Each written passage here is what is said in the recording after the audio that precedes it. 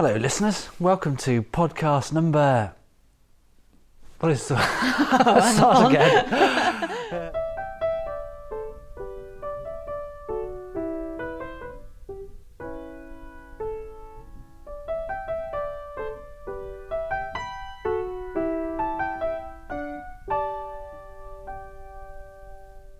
Hello, listeners. Welcome to podcast number 75, would you believe? And today I'm joined by Rachel. Hello, everyone. Heather's not here. Where is Heather? No. Where's Heather gone? No, Rach? Heather, it's quite a funny story. Hev has gone to the Class factory in Germany to see combines and tractors being made, Right. which she'll absolutely love it because she loves factories. But the funny story is, Farmer Phil has always wanted to go and never got the invite. But who gets the invite? Hev from Wiggly Wigglers. Yeah. So that's where she is today. So, of course, Phil's gone along as well. He'll be like a little boy in a sweet shop. Oh, yes, he will. Seen all these Absolutely. He'll be there. Combine harvesters. Oh, he'll be over the moon. Absolutely over the moon. But before I came up, I just did a quick little recce on the internet to see what he could have for his money. Right. And just a quick one for you, this is. Yeah. I found a Class Lexon 580 combine. The output of it is 1 kilo of carpet fibres, Axminster carpet fibres, per square metre of carpet, and he can have it fully boxed for £12 on eBay. Isn't that great? Superb. So what's he bothering to go there for? Yeah.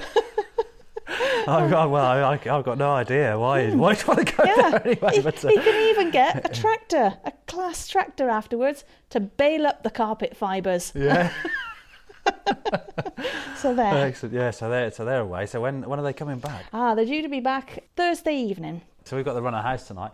Did you manage to get all the party invitations out? Yeah, got the party invitations out. Sam's getting all the beer in tonight. Yeah. She'll have Monty in bed out the way and then party on. So are we all responsible for cleaning up tomorrow morning, or well, get some helpers in? I don't know really. I think we probably ought to get the jelly off the walls and Well, and the drink off the ceiling. We better not talk about what happened last time anyway. Yeah, no, definitely. Gosh.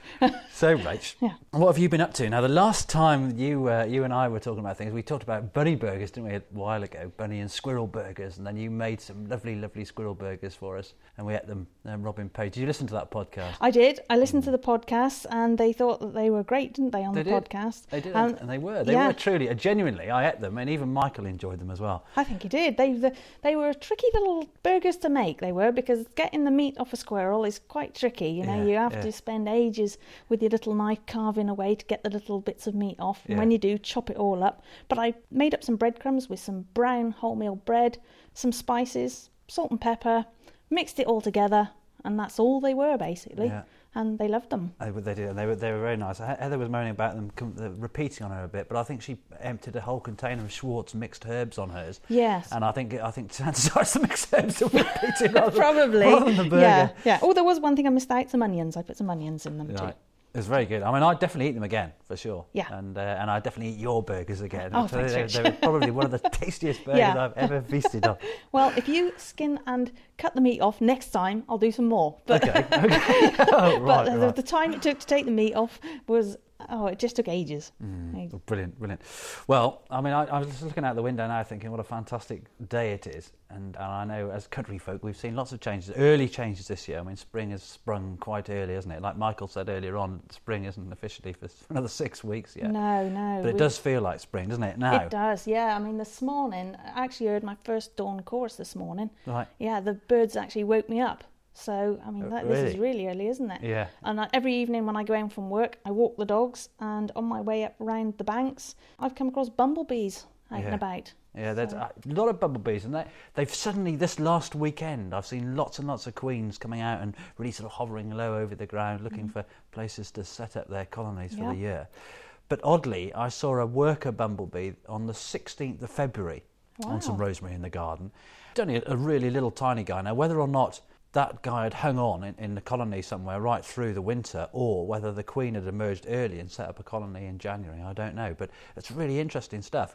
But to see a lot of queens emerge suddenly over the weekend I think it's not a bad thing as long as we don't get any hellishly cold weather. I was going to say, what happens if we get a real cold snap now? Will it upset their system, or what happens to them? It's all about fodder, really, and available forage. So as long as they've got plenty of food, and actually, if you look around the garden, there's quite a lot of stuff that's coming out and emerging now that there's a reasonable amount of pollen and nectar available for them. So hopefully they'll do okay. And I know, as I mentioned before, bumblebees are one of the luckiest insects because they're able to generate a bit of their own body heat, so they can manage to propel themselves through some of the coldest weather, even if they've emerged from hibernation.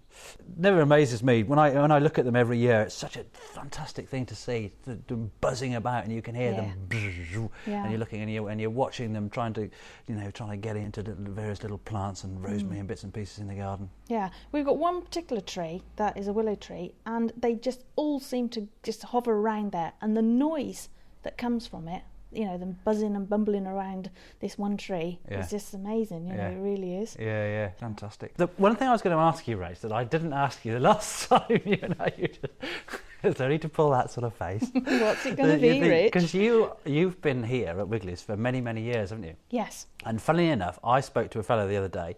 He said, Wiggly Wigglers. He said, yes, I knew those when they first started. He said, I remember seeing 2 girls set that up, didn't they? 2 girls. And he's obviously referring to you and Hev.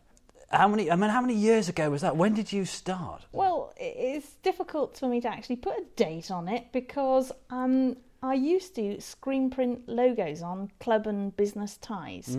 I used to do quite a few for the Royal Antediluvian Order of Buffalo Lodges. Right. And so they would have these lovely logos and I put them on the ties. Right. So I did that, and I only did it part-time. Heather said, come and work for me part-time as well. Right. So for quite a few years, I did only part-time, you see. Yeah. What was your role here then when you first started? Well, she was just at the point really of moving from Preston on Wye, the bank it was called, the house, to Lower Blakemere Farm. Right. So I suppose one of the first roles was setting up an office here at Lower Blakemere Farm and then converting one of the stables into a work area and getting the benches in there and everything. And one of the first things I can remember doing were potties. And potties were basically elephant poo. And we went to Chester Zoo one evening thinking, Chester Zoo's just up the road. No problem at all. We picked my daughter up off the school bus, think we'll pop off and get some elephant poo. Oh my God, Chester Zoo was miles. And so we got there with the trailer, and elephant poo is enormous. Yeah. We come back with some elephant poo about 1 o'clock in the morning. My husband had a fit because the daughter wasn't in bed and it was school the next day. But anyway, we're moving on to Wiggly Wigglers. We mixed lime granules with it, and then we made these little circular balls about the size of a golf ball, and then we put a little tag on them and called them potties. And you put them in your plant pot, and as you poured water... we baked them. Right. We baked them so they were crisp and dry. Right. And this was quite difficult because some of them just fell apart when you baked them. Yeah. But anyway, the ones you had to just cook them really slowly, and then they baked dry. Right. You then put the potty in your flower pot, and every time you watered your plant, you watered over the potty, and it released the goodness into the plant. Right. That was one of the first weird things. And so you bought potties as a pack of 6. So people actually bought that crap? Elephant poo crap they bought. They were great potties. Oh, superb. Superb. So that was one of the first jobs I did at Wiggly Wigglers. Yeah, and yet you still came back. Strangely enough. Year on year. I mean, that was several years ago now, isn't it? That is quite a few years ago. And also, I can remember not only making these little golf ball sized potties, we also sold them at Christmas time with little plastic holly leaves on them and called them Christmas potty puddings. And the other thing I remember is Valentine's ones. Right. We did hearts. So we bought little cake cutters of the shape of a heart, and we made them out of those too and sent them as Valentine's Day gifts. Nice. And they went down a storm. Really? Yeah. Good Lord. What do you think if you got a heart-shaped piece of poo from your partner or husband.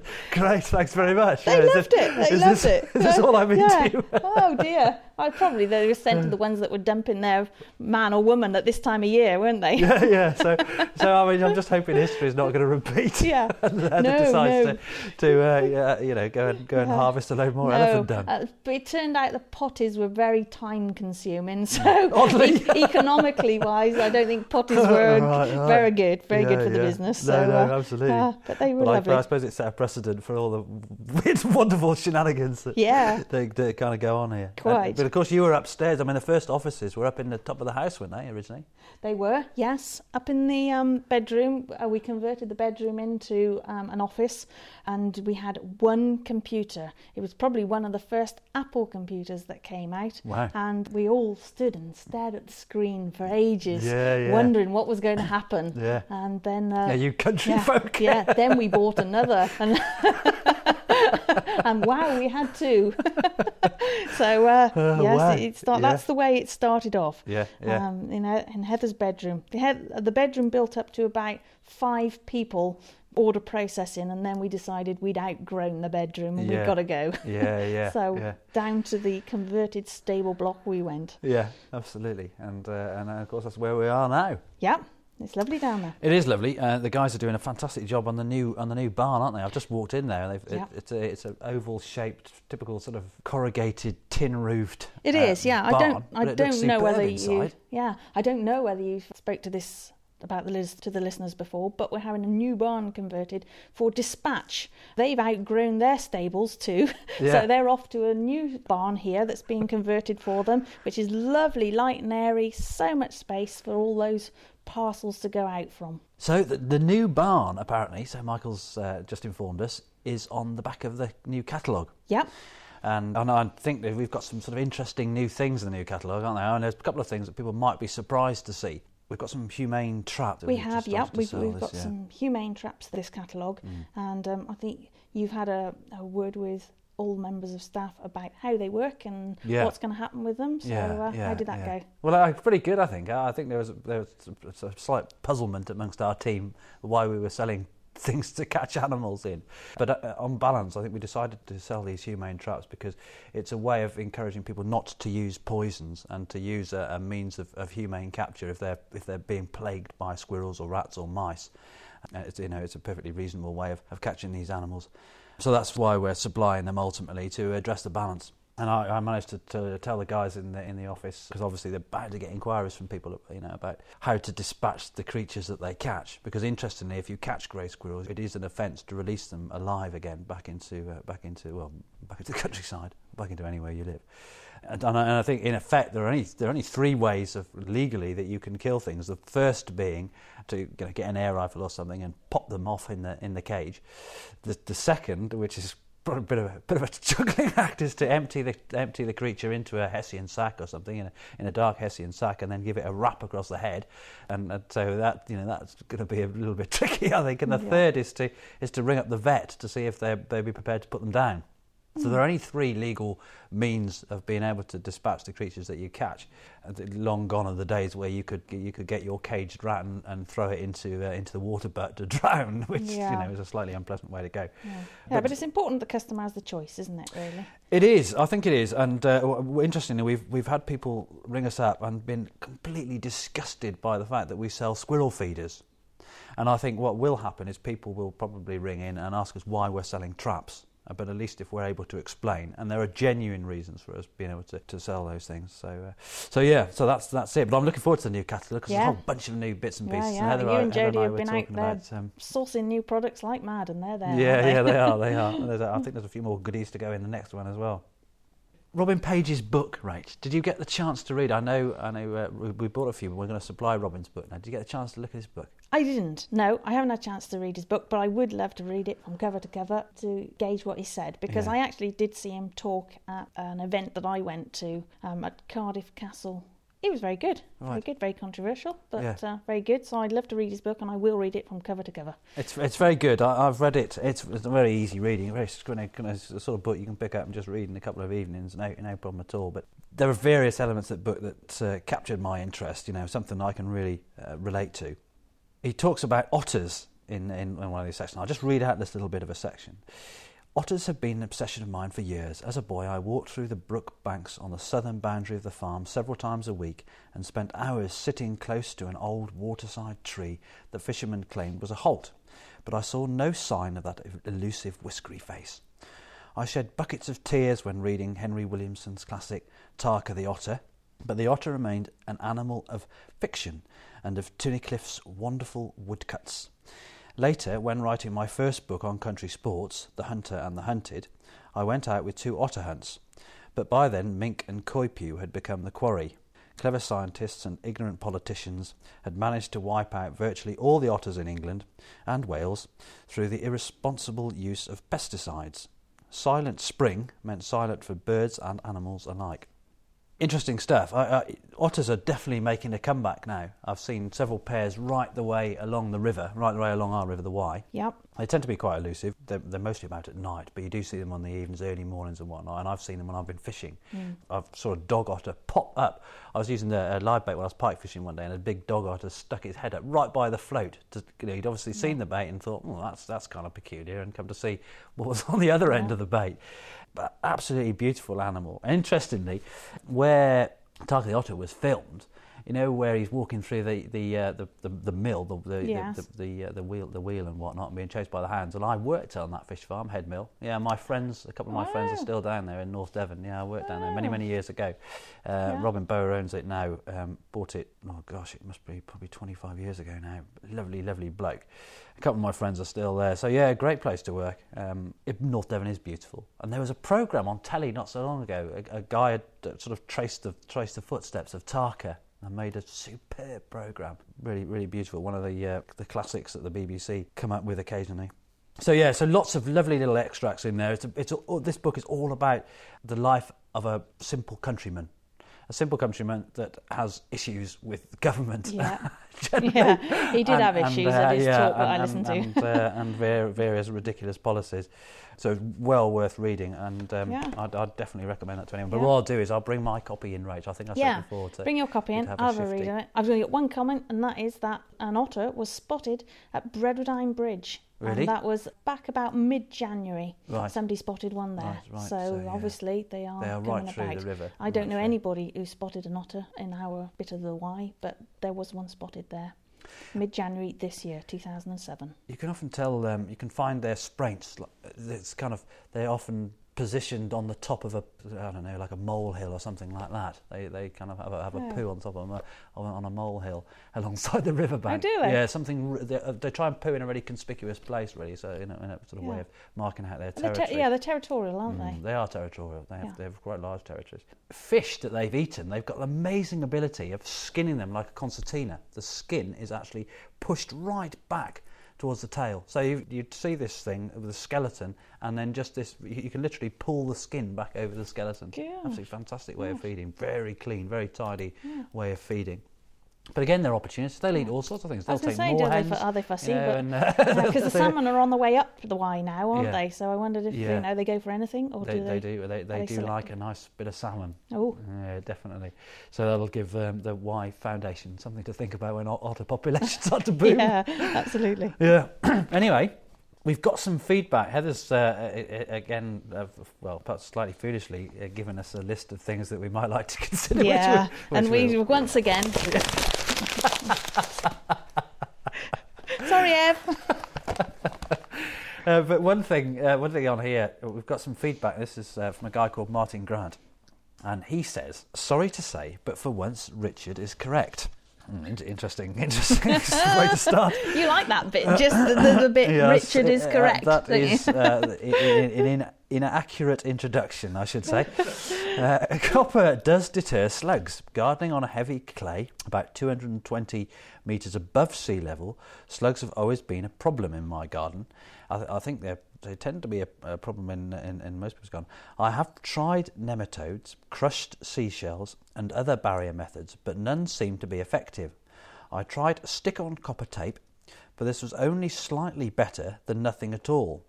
However, copper rings, which you put in place around the plants, have proved very effective and are an attractive addition to the border. Yeah, Copper rings, brilliant. Copper rings around your border. What would be really good, Martin, is if you could send us a photograph. If you can send us a photograph, email either Rach at Wiggly Wigglers or Heather at Wiggly Wigglers or Richard at Wiggly Wigglers, and just let us know what those copper rings look like. I don't know whether it's something you've made yourself, but I'd be really keen to know. But it's interesting that he talks about copper tape being useless and copper rings being really useful, because there is a real conflict with this whole copper thing. Some people say it works a treat, and others, like Jenny for instance, have said that it's completely ineffective. So and I've found that it does have some use in a garden. I've never tried it. I do grow hostas, not loads of them, just a few pots of them because I like the leaves on them. But they of course attack those like billiou. But I tried the Slug X trap. And I find that brilliant, absolutely brilliant. Right. The only problem with it is it uses so much beer. Right. You know, you're putting pints and pints of beer in it. And I've tried just water. I don't like that. You could mix yeast with water. Right. Because it's the yeast that they're after, really, which is why bitter and real ale works better than lager. Yeah, I can try that. If you just mix a bit of yeast with water, but that's every cheaper. night I'll catch slugs in my Slug X. Right. So I move it around so that it's not always in the same place. It tries to. I've only got one, and I move it around and I try and catch every one in them. Frugal range. Yeah, absolutely. I don't want to buy too many. Don't overdo it. Gosh, no, definitely not. What's your garden looking like now? Have you started your spring vegetable patch? I dug it over the this weekend, and got out all the weeds and things out from it. But it's a little bit. We've got quite a bit of clay soil, so it's a bit cloggy still because we did have a lot of rain, and so I've dug it over. I'm just letting it dry a little bit before I can actually dig it over again and get a finer tilth to put the seedlings in. Yeah, I need to incorporate some manure in it, and we've got plenty of rotted manure. So a lot more organic. I went to see Chris Beardshaw do a talk last Friday. Yep. He was very good. He talked for a couple of hours, in fact, which is quite an achievement to be able to keep people interested, talking for a couple of hours. But I go to these talks because it's, sometimes you can pick up a few tips, techniques and things like that. Of course. But there's a couple of little bits I picked up from it. But interestingly, he was waxing lyrical about the use of organic material and leaf litter and manure and whatnot in waste. And he was saying it's something that I do pretty much every year, and I try and get lots of leaf litter, well-rotted leaf litter, and just spread it out on the beds. And what you find is in the spring, it's pretty much all gone because all the worms have dragged it down into the soil, and they feasted on it. And you get a lot more worm life, a lot more worms cast if you provide the food for the worms. But also it's nutrifying, it's equipping the soil with an ability to hold moisture much more effectively than something that you don't improve. That's a good tip because there were loads of worms in there. There are absolutely loads of them as I was digging it over. Loads of worms, so I might try that. There's a movement now for no-till, but no-till has limitations, I think. But what I do is I always put a load of muck on the vegetable patch in the autumn, and then just let the worms do their magic, work their magic right through the year. And I probably should have done it that way round. Actually, I've no excuse not for doing it because I have loads of manure. So that's what I probably should have done. But now I'm going to have to go and wheelbarrow it from the muck heap, and so as I can get my potatoes in fairly soon. So. Right. Do you with your horse manure, Rach, do you ever separate the manure that's come from horses after they've been wormed and the manure that hasn't? No, we don't. The thing is with the horses, when my daughter Gemma mucks them out, she just throws the muck into the cow sheds. Right. So we don't actually have a separate pile for horse manure. So because horses are very wasteful, and so there's a lot of straw in the manure as she's forking it out. She tries her best to only fork out the muck, but it's very difficult, of course. When you've got a wet patch, you have to muck that out too. So the cows are right next door, so she just throws it over the gate into the cows, and then the cows will sort of tread it into their manure, and then the sheds are mucked out maybe 2, maybe 3 times a winter. So it all goes out into the field then where it's left to rot. I don't really have 2 separate piles or anything like that. It's an interesting one. Some people do separate it, they'll for sort of 5 or 6 days after the worms have been the worms have been horsed, I was going to say. The horses have been wormed. They'll put their manure to one side and then use the other stuff for improving the garden and whatnot. Yeah, I think probably because it's been diluted down well with the cow manure, because when you go out in the field, there's great big piles of cow manure ready to spread on the field. So the little bit that she's putting out there is going to make no difference at all. There are pet poo converters. Have you seen those products? It's like a composter you can use. Just put all your pet poo in, your cat and your dog feces and stuff. That's kind of a fairly unpleasant thing to use. I think it probably is. I would think. But we've had a couple of inquiries recently as to why we don't supply them. But I think it's almost self-explanatory why we don't supply them. But very pleasant. In Australia, they seem particularly popular. But some people have used them, and if they've put their pet feces in there, the pet feces from an animal that's just been wormed, then of course it kills all the worms. So these composters, like our can of worms, really are exclusively geared around the worms eating the waste, breaking it down. I think probably if you're working in a confined garden, that's probably a good thing to do, to put it separate. But as I've got such a vast area to mix it in with, I don't think it makes much difference at all. But right. If you have got only a small garden and you don't want to put your wormed dog poo in with your composter, I think it's probably quite a good idea to keep it separate just for that short period of time until the worm has gone through the dog. Yeah. Interesting thought. Anyway, so we'll leave that. I think I've got to get off now. I've got to go and try and finish off my job at Kingsland School. Yeah, your Kingsland School. You've been there all week. What's happening there? Well, they had a wildlife area, only relatively small. They call it a conservation area, in fact. And it was an area that was completely overgrown, very dark, very little life there. In fact, they had some ridiculously huge ornamental trees that were excluding all the light and all the other life as a consequence. So I've moved things around, but it looks. The head came out to me yesterday and said, Richard, you're absolutely fantastic. So I thought, I must have done something right. More Rich appraisal, hooray! So that's always good. That's something I don't get here. So oh, Rich, we should dedicate the podcast to you. Not I'm fishing for compliments. No. I've managed to kind of weave some nice log-bordered oak chip paths down into a teaching area and surrounded it with some beautiful wildflower turf. And today I'm going to finish off with some nice riparian and some wetland plugs, and we'll plant some lovely red campion and violets and bits and pieces in the shady area, and get some oxeye daisies and knapweed in the sunny spots. So in 3 months' time, they're going to have 18 inches of animation divided by these lovely beautiful paths. I mean, it's only a relatively small area, but the paths are leading to the log pile and the compost area and the teaching area. And the pond, the frogs have settled in quite nicely to the new pond that I made, which is good because there were literally hundreds of frogs in the existing pond, and I had to scoop through and sift through all this detritus to get all the inverts out and everything else I could see. Yeah. And obviously I put some of the detritus back into the new pond as well. Any frogs spawn there yet? Tons, Rach. Really? There are containers full of stuff. Yeah, absolutely great. Gallons and gallons of it. So that'll be good. And then there's a couple of guys going to come and do some paling fencing. Like the palings we've got down here at Mockers Park, just down the road. Yes, they're lovely. For the listener, Mockers Park is a national nature reserve, and it's a stunning place full of very old oak trees, but it supports a really diverse array of life, including lots of stag beetles. Have you seen a stag beetles around there? I haven't, no. They do have walks around there occasionally, and I must get myself on one so I I'd can like see to what's go happening. on one, Rach. Yeah. So perhaps you and I we could get together We'll later on. Friday, Rich. We'll find out when it is, and we'll go for a walk in the woods. That would be cool. Okay. Something to look forward to. Excellent. Okay. So what have you got on for the rest of today? The rest of today, we are chock-a-block today with orders for sorting out orders of bouquets for Mother's Day. We've been inundated with orders, and we can't take any more, unfortunately.